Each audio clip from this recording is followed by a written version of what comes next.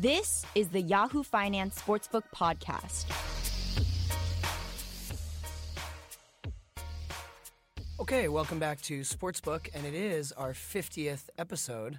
And so it's only fitting, especially the week after the PGA Championship wrapped up, the final major of the summer, that we bring back golf guy and recurring guest, Miles Udland. Hey, Miles. Hello. And we have a special guest joining us today to talk about the golf business, the return of Tiger, thrilling as it has been, and maybe a little bit of Brooks Koepka, I hope not too much. From the No Laying Up podcast, it's Chris Solomon. Hey, Chris. Thanks for having me, guys. Hey, thanks for coming on. Let's get right into it. You know, Miles and I have been talking about Tiger all summer and talking about golf, and we've been turning this into a golf podcast, although typically it's sort of macro sports business. But we love this stuff and geeking out about it. Love the podcast. And let's get into kind of the return of Tiger. I mean, most people who follow this stuff, he's here, he's back, there's nothing to argue with. But I'll just say quickly, it's strange the volume of comments we get still when I cover Tiger on Yahoo Finance from, I guess you would just call them haters, but I feel like there should be some more specific term for these people. But here's one. I wrote about the ratings bump this week, just the obvious ratings bump when Tiger is in contention on the Sunday of a major. And someone commented, fake news. The guy is washed up, but sure, keep pumping him. Who won the tournament? It's like, I don't even know what to say to these people, but just give us your take on sort of the return of Tiger, what it means for the sport. He's fully back. Can he win another major? Well, the comment there, I actually kind of agree with the very last half of it, the emailer that said, who won the tournament? Because right. that is kind of a rhetorical question in that it doesn't really matter. I mean, when Tiger is back, he is a vacuum that just kind of sucks up all of the other energy around the rest of the game of golf. And during Tiger's time away, the game actually grew quite a bit. We had some young stars emerge, and it was kind of before he really went away, but that Rory McIlroy won 4 majors in the span of 4 years. And then Jordan Spieth came along, and in 2015, he won his first major, and he's since won 3 since then. So we've had plenty of kind of young and up-and-coming guys to root for. But, man, once he comes back, it kind of makes all of the rest of that just seem irrelevant, even to the most hardcore of golf fans. And as much as the golf world is freaking out about him being back and, you know, the casual fan is trickling back into it, in the overall sports world, I don't think we're making a big enough deal out of and putting fully into perspective what this comeback is, how unlikely this was, and how ridiculous it is not just to see him back healthy, standing, and swinging golf clubs, but almost performing at the very, very, very top of the game of golf in what is maybe the deepest era of talent ever. I think if this is mid-2000s, that performance he threw up this past weekend at the PGA Championship, he probably wins. I would definitely bet that he wins. And he just came back, played near flawless golf, and still wasn't quite good enough. That tells a lot of the story, and that the game has changed a lot in the last decade or so, and also, just this comeback, it's just so easy to forget that the guy couldn't get out of bed. He had said to people that he was never going to play again, and that this wasn't in the cards at all. The guy was toast, and to have him back performing at this level is beyond anybody's reasonable expectations. The way that Tiger overshadows all the other guys, and he absolutely does, I agree. I mean, I don't think the average person has any awareness of Brooks Koepka, even though he won 2 of the majors this summer. People who aren't huge golf fans, I would argue, don't care.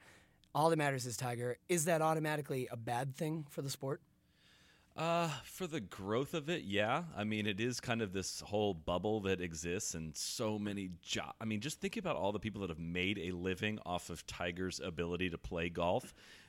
Think about, about 4 years ago, one of my partners, Big Randy, did a study, a very amateur economic study, I will admit, on kind of trying to estimate how much money Tiger has put in the pockets of other PGA Tour players.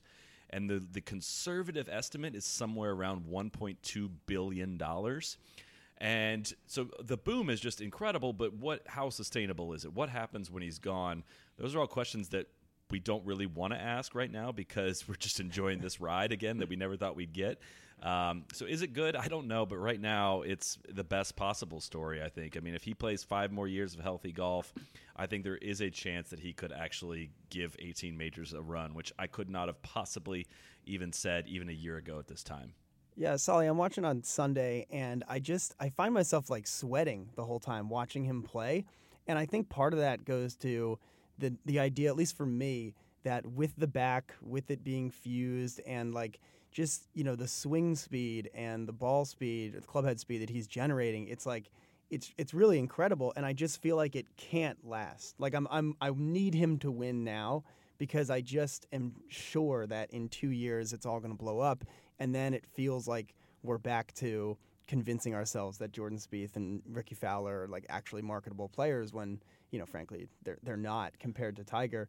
So, I mean, we say like we don't want to consider a future without Tiger, but I do wonder if we're like just putting off an inevitable future for golf, especially with, I think CBS's negotiations up in 2021 and NBC's up in a couple of years, and it feels like this is a better time than a couple years ago to reckon with what is the future of the sport, professionally at least.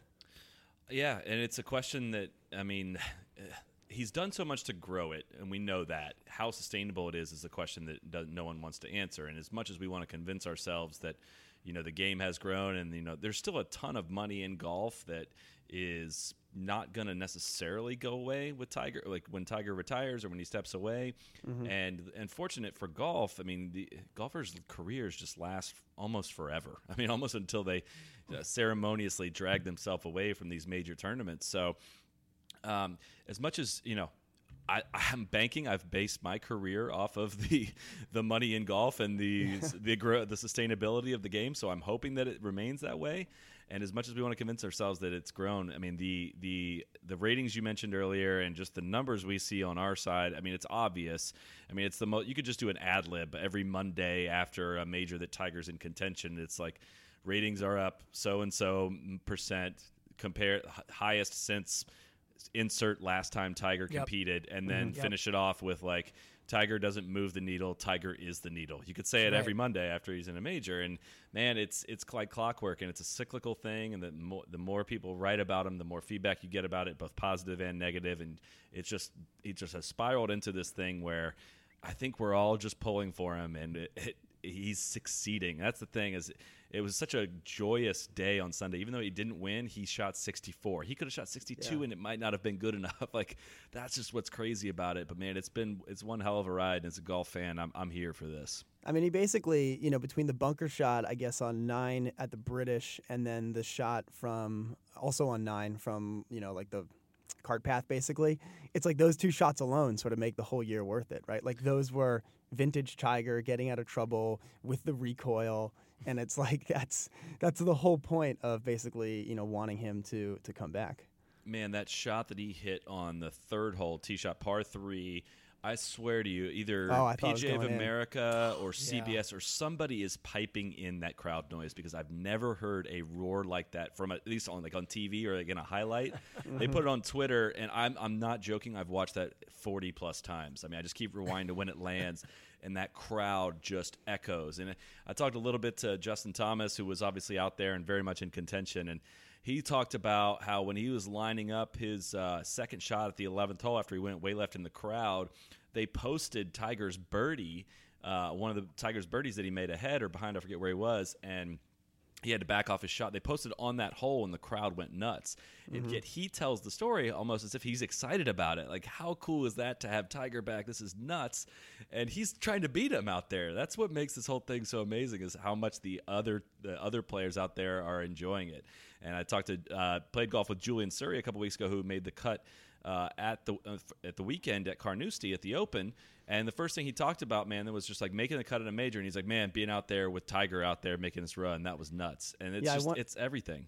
I wonder how that relationship between, maybe it won't. He was a vice captain last Ryder Cup, but I wonder how the relationship between him and the younger guys is going to change, if at all, when he's on the Ryder Cup team, because he was like an abstraction, basically to JT and to Spieth to a large extent as a professional when those guys were coming up. But now, like, it's a real thing. And Koepka talked about that in his press conference on Sunday. Like, he thought it was pretty cool. He thought it was cool playing with Adam Scott, who's only 10 years older than he is.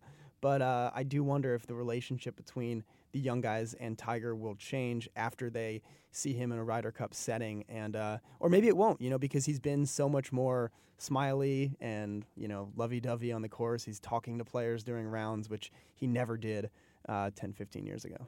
Well, it's interesting that guys in JT and Koepka's age group kind of have grown up obviously watching him on TV, and Tiger's part of the reason they probably got into golf, but they've not had a career or a decade worth of losing to Tiger, like being beaten by him, and had their goals, come up short on their goals because of a guy, the same way that Ernie Els and Phil Mickelson and Sergio have had over such a long period of time. So it's kind of especially the time that they've risen, Tiger's been a complete non-factor. So with him back, I don't think they have the same fear of it. Now, going through that for kind of the first time this past weekend, I'm sure was a bit jarring, hearing crowd noises you've never heard before, and always having to be aware of what's going on. You don't want a roar to happen in the middle of your backswing, and that does have an effect on people. But at the same time, I just don't know if they've not been beaten by him, and Tiger treats them with such a different level of respect than he treated his competitors in his true prime. That I know Tiger's said things along the lines of crediting the 2017 President's Cup for essentially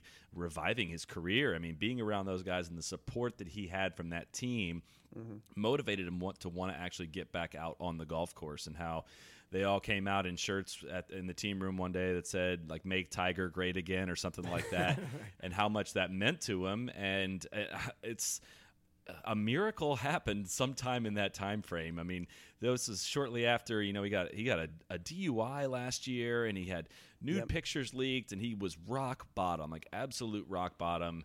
And for him to have turned around and had balls in the air and playing by December of last year and to be competing this year, you can't overstate it. You really can't. We talk about it every day, and it wouldn't fully put into perspective how miraculous this comeback is. Yeah, Chris, Miles and I were discussing where that comeback and where his personal narrative fits in kind of the pantheon of personal pro athlete stories. And I was tweeting about this yesterday, but I mean, I can't think of someone who, at least over the last decade, has had a more compelling personal narrative. I mean, if you take into account it, you'd have to take into account both personal life, off the court or off the field, whatever sport they play, and on the court or on the field. I mean, the only people that come close, some people were replying to me and saying LeBron. And, of course, LeBron, sure, he went home. Now he's leaving home again, and he brought Cleveland a title, but a little different. I mean, just I don't see that as anywhere near in terms of the personal turmoil, the scandal, the attention, the gossip. In terms of just how interesting and significant, I mean, the only other athlete I would think of even is Colin Kaepernick in terms of kind of importance and how compelling. But I just think Tiger's had a story over the last 10 years that no other pro athlete can match. And no other human, really. I mean, think about since what happened in 2009. And I don't know if you can go through maybe 5 more embarrassing things all out in the open than he did, which is one. And some of it, again, he brought this on himself. Like, he had these affairs, and sure. But having that all aired out in public is horrifically embarrassing. Well, the text messages especially. I mean, no one will ever forget seeing those. The text messages, the voicemails, the divorce, going to sex rehab, having to stand up and give a speech admitting to everything that he'd done, go out there, face people. Remember the press conference with his mother in the first row, like with the weird blue curtain? I'll never forget, crazy. Actually, my first assignment for the Daily News, this was 2009 and I was an intern, was to go to Chelsea Piers here in New York and talk to golfers, regular people who are members there, who were there, I guess, on a random Thursday in the middle of the day. It was like 2 o'clock on a Thursday. And they showed that apology press conference on a giant screen in the bar. And remember that Tiger didn't say anything for like a good, 6 weeks or something that felt really long. And I had to cover that press conference and basically just ask people, what do you think? And it was the Daily News. So it was pretty tabloidy, and it was mostly quotes from women saying, I don't forgive him, he's a dog, but it was wild. How much things have changed. It gets even worse, too, and then the injuries happen, and then, he comes out in 2015, and he couldn't chip the ball. He chipped it all over the place. He bladed chips. He chunked them. He shot 85 that year at the Memorial. He topped a 3-wood into a bunker at the U.S. Open, and he did that all out in the public. And then what he gets nudes leaked, he gets a DUI, and all of these things that happen, just horrifically embarrassing things, to come back from that and face the music and still be out in public, and his whole life is in public, but to just face the music on all that, and again, some of it's brought on himself. But man, that's just what I can't think of somebody who's been through more in a public perspective than somebody like he has, and to come back and perform athletically, it's a marvel, really. Yeah. Changing gears just slightly, just thinking about Tiger's impact. You guys started 4 years ago, a little over 4 years ago, just kind of talking about golf, which is something that, we all know that golf is popular and all that, but it is a niche sport. But now with Tiger's resurgence, what has the impact, I guess, just on your site, on your podcast, on your visibility been, and how have you felt like he's changed the golf media as much as, how has that change, I guess, been over the last 9 months? Yeah, if you're gonna start a golf, I guess, business of some kind, or media business like we did, we could have chosen much of a worse time, which is 2014, right, which is when he kind of went away from the game, and it was just back forth. But to be honest, I felt like we had a chance to kind of break into the market because so many people were still just so hung up on him, and we did feel there was like a budding interest in the young guys that were coming up that wasn't really being properly covered or talked about in a way that people actually talk about golf. So that's kind of where we made our specialty in talking. There was, for all the golf media organizations there are, for some reason, none of the large ones that had large audiences, no one started a podcast. No one was talking about golf in a way just so that people could do on demand on their phone, and no one was talking directly to players for 45 minutes to an hour to really, understand and learn from them. So that's kind of how we made our break into the game. And then, and so we've kind of survived without this whole Tiger thing. But man, when he's back, like I said at the top of the show, it's a vacuum. I mean, it's for good reason, and all of our energy gets turned to the big cat, and it's just what we root for, and it's what we talk about. I mean, I've done maybe 5 podcasts this year where we just break down his performance for the weekend. It's tournaments we wouldn't usually even bother doing some kind of wrap-up podcast for, but it's so compelling and so interesting. So we're kind of learning how to handle this. I mean, and like I said, in the history of our business, he's never been successful. So how to kind of respond to all of the onslaught. I mean, I think you go back to the U.S. Open. I looked this up yesterday. Over the course of the whole week, or the weekend, Thursday through Sunday, we got about maybe 6 million impressions on Twitter just in total.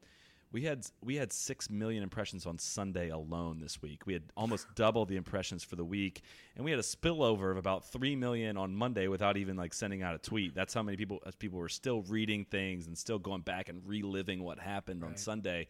And that's kind of, man, I mean, we're still kind of figuring out what to do with that information, honestly. And we just actually recorded an emergency podcast yesterday where we actually sat down on our Trap Draw podcast feed, where we sat down and went through everything Tiger's been through since 2009, listing out about 50 landmark things that happened, all the way from his dogs getting double knee replacement surgery all the way up until the DUI and everything like that. So it was a lot of fun to do, but it's just so many things happened. Like, man, I forgot about that. Charlie Reimer cried on the Golf Channel after Tiger Woods' speech that he gave in 2010 responding to the sexual scandal. I mean, it's a movie. It's gonna be like 5 movies alone. Right. When you talk about the fascination level, if we go back a little bit to golf's young guys, and it was interesting to me when you said earlier in the show that, let's remember that golf has actually done well over the, few years before his comeback. I mean, it's all relative, right? Because Miles and I often talk about how a lot of hype was made about the new young studs, that all of a sudden the best guys were in their early 20s and they're compelling, and that should bring new young fans to the sport. You had not just Spieth, but Rory, Ricky, and he wears Oakley, and he wears bright colors and snapbacks and kids like that. And, it felt, now that Tiger's back, all of that looks in the rearview mirror a little bit like manufactured hype and kind of grasping at straws. I mean, I don't know if that's too harsh to say. But, Spieth won 2 of the majors in 2015 and almost won a third. He got second at the PGA Championship. And it's like, that was this incredible year. And yes, in that year, you felt that. But right away, Tiger comes back and you can't even compare it. I mean, Spieth is not at that level, doesn't have the same pull for casual fans. Yeah. No one will. Like, literally no one ever will. Like, he is a superhuman player. And I actually think as much as he's adored and loved and this is all we talk about, his accomplishments are actually underrated still, I think. I mean, no one really – there's so many insane stats out there. I mean, like in 2008, before he hurt his knee, had broke his leg and had to have knee surgery and missed the whole rest of the year, he might have been at his peak. He played 6 events. He won 4 of them, finished second at the other and finished 5th at the other, then won the U.S. Open on a broken leg and then hung it up. And then he never won a major since then. He's never been the same player since then. But it was an absolute and complete joke. You don't win 4 out of 6 tournaments and win a major on a broken leg. And I think for golf fans, hardcore golf fans, what has happened while he was gone has been a very good thing, and it's been entertaining. It's been fun. And we've kind of tricked ourselves. I've never actually been part of the group that says that golf is going to grow a ton or that Spieth. If Tiger didn't bring you into the game, Jordan Spieth is not going to. Rory McIlroy is not going to. Like we've kind of maxed out.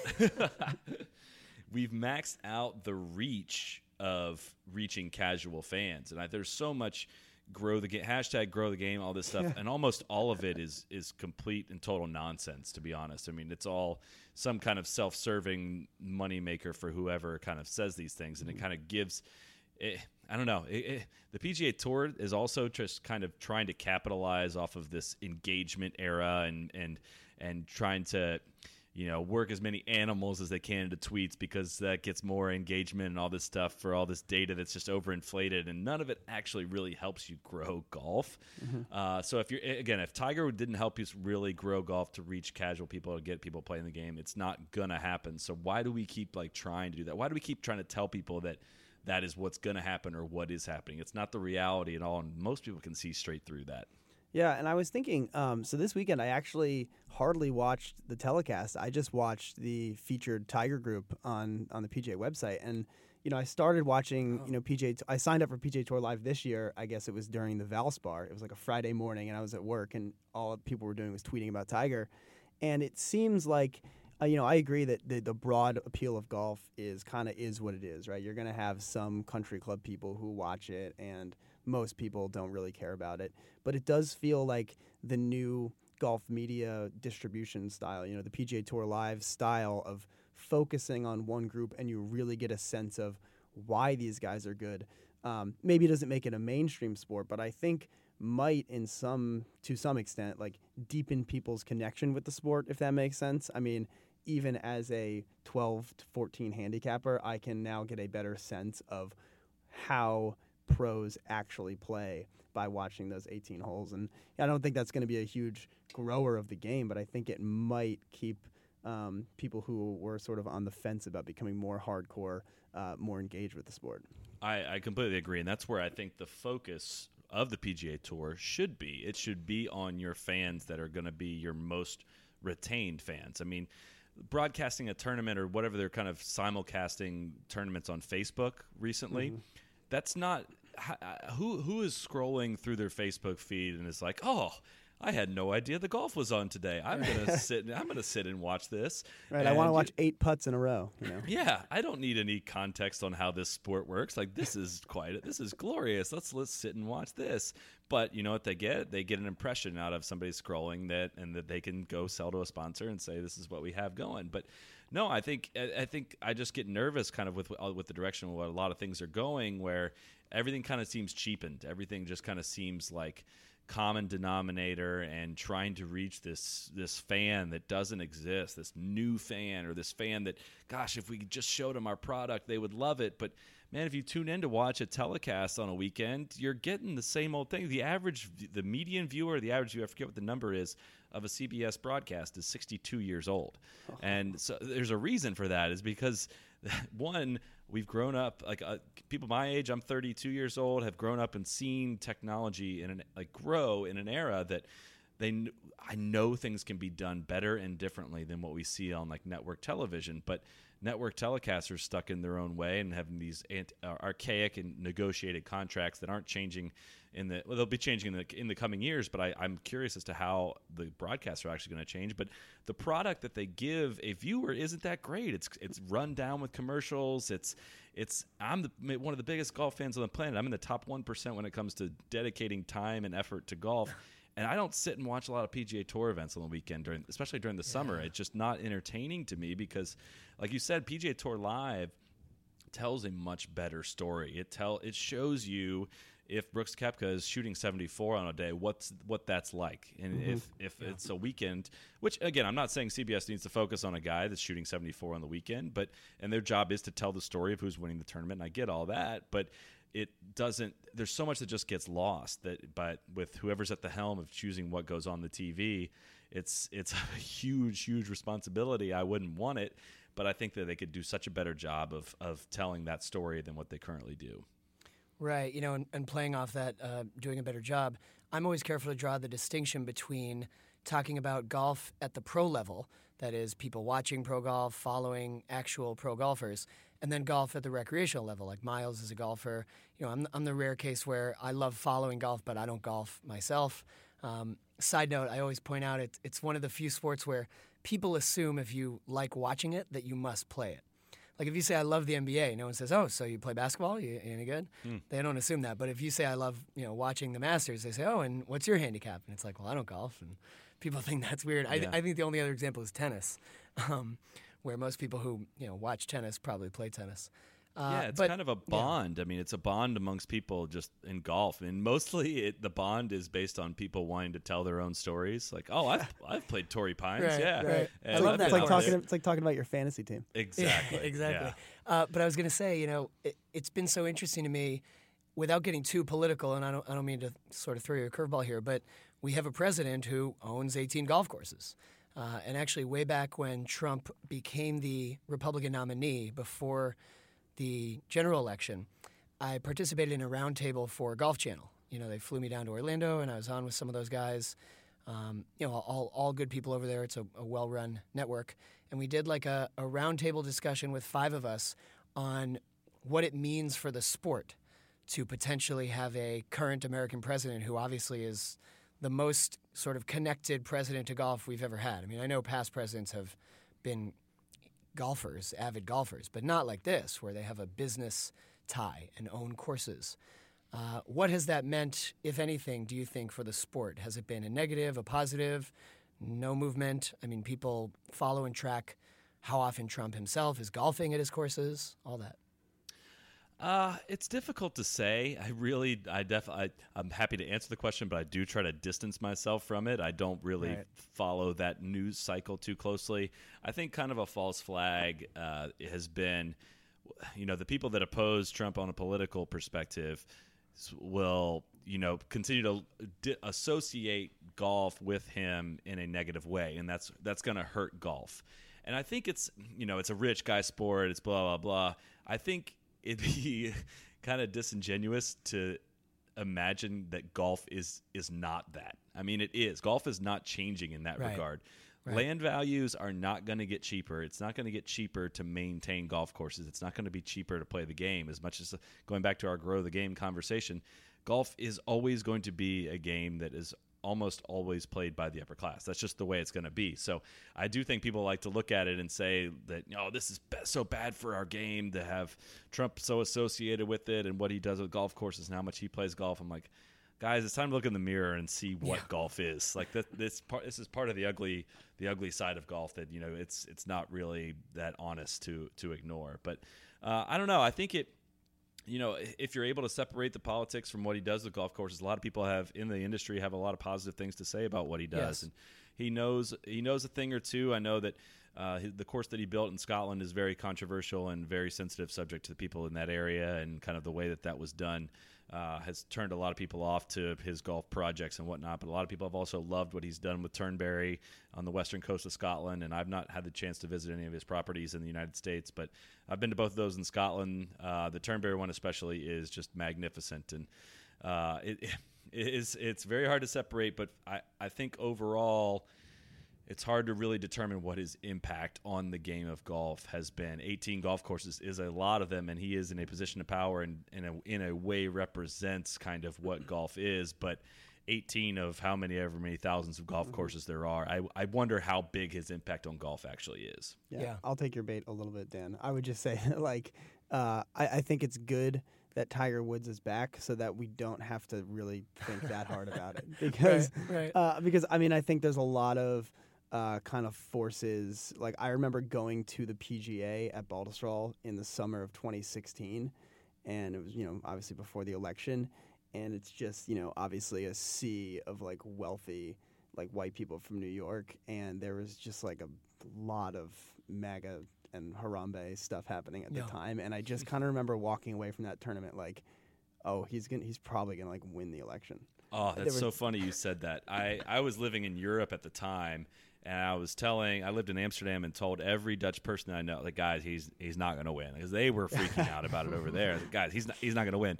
And I went back for the Ryder Cup, which was about a month and a week really in front of the election, and saw that kind of crowd. And I was like, God, he might win. Like, this is a boisterous and just a different vibe. And it was kind of like there's that gift that everyone likes to post of a guy carrying a pizza box, and he opens up, he's all cheery and excited coming back into a room, and he opens the door and the room is on fire and he's shocked. That's kind of how I felt when I came back to the States from Europe. I was like, guys, what? How long was I gone? What happened here? Yeah, it was. I mean, I can't put my finger on it any more than, like, to your point, Solly. Like, it's just like an energy that I wasn't really. I mean, I live in Manhattan. It's not like I was that far away from, all these, like, that type of suburban kind of energy. But, like, it was just something very bizarre. And so, to go back to the point, I mean, I just think now that it's the Tiger discussion again, we don't really have to spend time worrying about what does it mean that Trump tweeted positively at Brooks Koepka. Does it matter if Brooks Koepka has played golf with Donald Trump? None of these questions necessarily matter, because we can just kind of continue to deflect and discuss Tiger, which is, of course, more fun. Well, what's funny is that Tiger played golf with Trump. He did, in December of 2016 when he was elected but not yet inaugurated.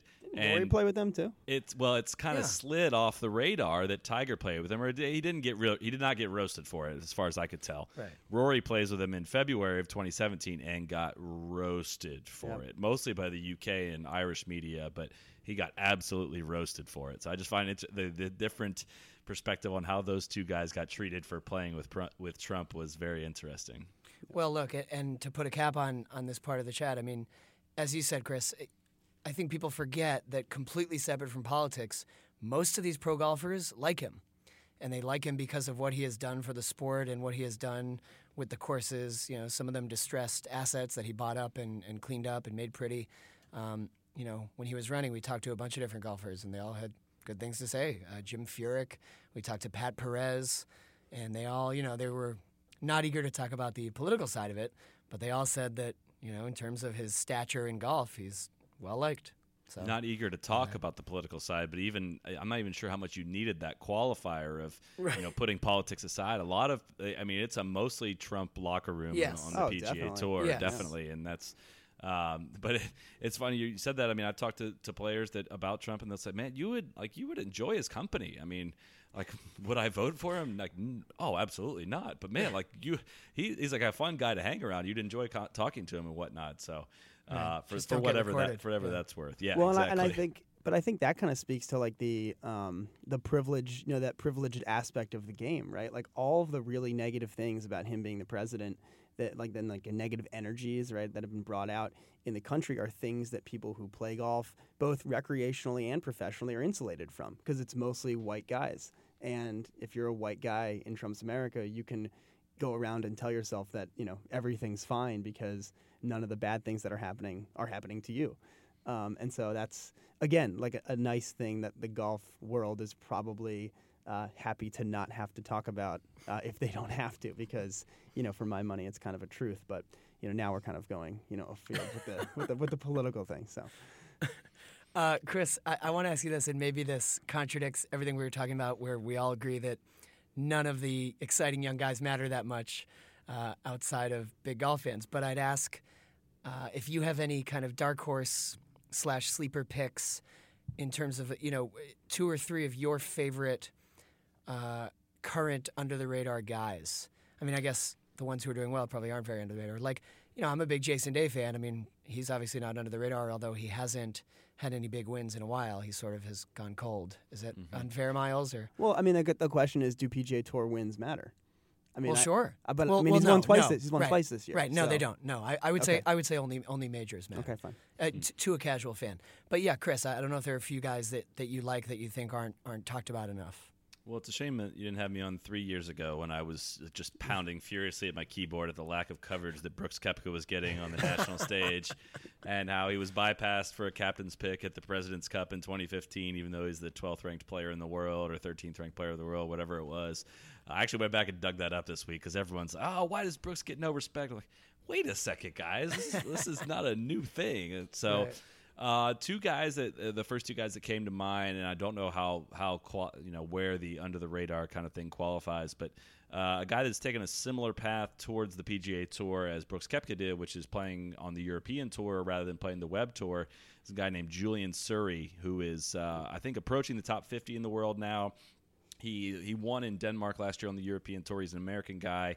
He lives here in Jack, so I'm a bit biased. And we played a couple times out here, and he just whoops my ass on the golf course. But as you might imagine, he's actually really stingy giving out strokes. But he is a really talented player. Finished in the top 20 this past week at the PGA, and he shot even par of the last round. He was in the top 10, I think, heading into the final round, and had a really good chance for a good finish. I'm sure he was probably a bit disappointed with his Sunday, but he definitely qualifies for under the radar, by the way, because I don't know him. I mean, I'm not an expert, but I watch all the majors every year, and I've never heard of him. He was on the telecast like maybe 3 times, and every time they said, "Here's a guy who was outside the 1,000 in the world last year, and now he's in the top 60." All right. So. Well, again, the telecast, that's a different story. They can do a lot better job investigating these kind of guys instead of acting like, who are they, when they probably Right. Yes. Second guy is a guy who I've actually been friends with for maybe about 6 years or so, is Kyle Stanley, who emerged onto the scene in his young 20s and he had a disastrous collapse in 2012 at the Farmers Insurance Open, and then came back and won the next week at the Waste Management. Since then, basically hit the bottom of the well when it came to his golf game, and he recorded maybe one of the worst putting, I think the worst putting season in the history of since strokes gained putting has been measured. Went back to the Web Tour and completely rebuilt his game up as now a top 20. I think he's the 28th ranked player in the world now. Finished second at Firestone a couple weeks ago prior to the PGA Championship, and is just a guy who's completely rediscovered himself. He's going to miss out on a captain's pick, I think, for the Ryder Cup, but is knocking down the door for one of those last spots on the team, and just an incredible ball striker who's figured out putting and has his best putting season that I think has several PGA Tour wins still ahead of him. I'm not sure he's going to ever fully break through, but it would not surprise me to snag him for him to snag a major in the coming years. Yeah, Those are two good ones. yeah. Miles? Well, now, kind of in the context of the season, has Phil become the forgotten man of the 2018 PGA Tour season?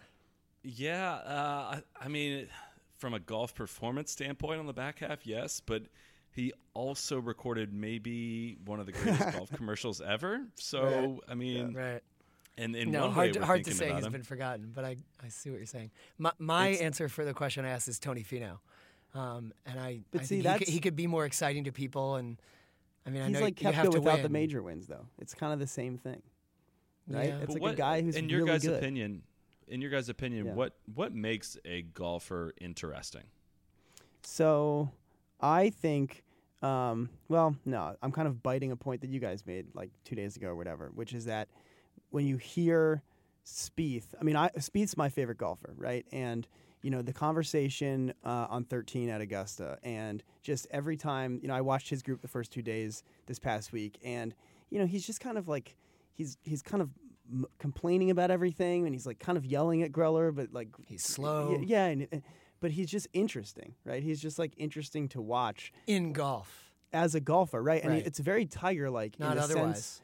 Okay, but it's very interesting that I think he's Tiger-like in the sense that he misses a lot of fairways and he has to scramble a lot, and those are the shots that are the most amazing. No one is. I agree. I mean, Koepka hitting the ball 360 yards is like pretty amazing, but seeing Jordan Spieth get out of trouble and make birdie, kind of the way that Tiger was doing it this weekend, is very compelling. So for me, Spieth is interesting as a golfer because of his style of play.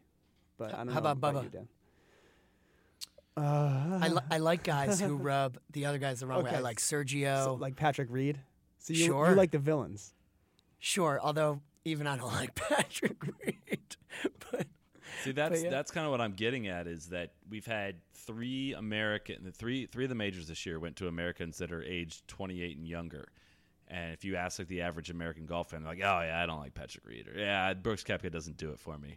It's like, guys, we've been clamoring for like the young and up and coming American players. They're here, and why aren't we more intrigued by it? I mean, it's a fair question. I see where it comes from. I'm not like through the roof ecstatic. I am for Reed from a content standpoint because he is just the best from a content standpoint. I mean, I cannot wait to see what he's got in store for the Ryder Cup coming up. But yeah, for a lot of people, Koepka doesn't do it, and it's because nothing matters but Tiger as much as it hurts to say. And with Tiger, it was a perfect storm, right? I mean, Black, his dad, and what happened there in terms of like being groomed from age something insane, right? Age 0. Yeah, I mean, and the relationship with his dad, and then how walled off he was. I mean, it's like 3 levels deep in terms of inside media baseball, but the way that Mark Steinberg kept him behind a wall from all media. I mean, it was it made it more mysterious, and it was enraging and aggravating. And then looking back, people give the criticism that it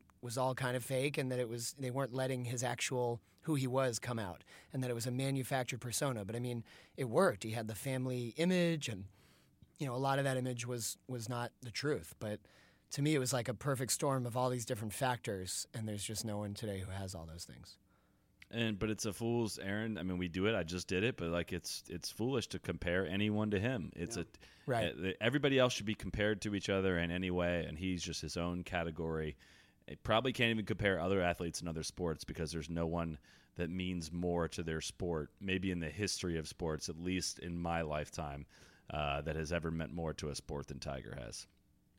It's a good place to end, Chris. But let's push you on this to wrap up. Think he wins another major?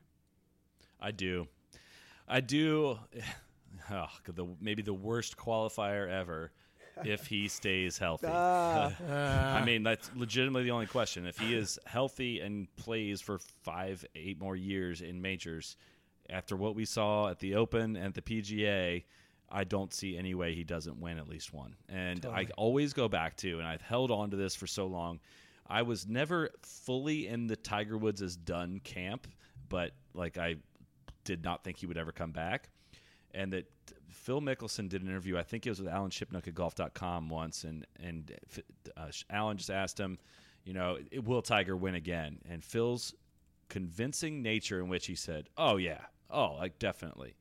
That told me so much. Like, who else would know better than somebody that's performed as close to Tiger in this generation as anybody has? Not very close, but as close, to fully know the ability of that person to just so convincingly say, he definitely will. So I've held on to that, like, from a Tiger fan standpoint for so long, and I feel like that's coming to fruition. Like, he has to win. Unless he gets hurt again, which is obviously a possibility, if he stays healthy, he is going to win probably a lot more.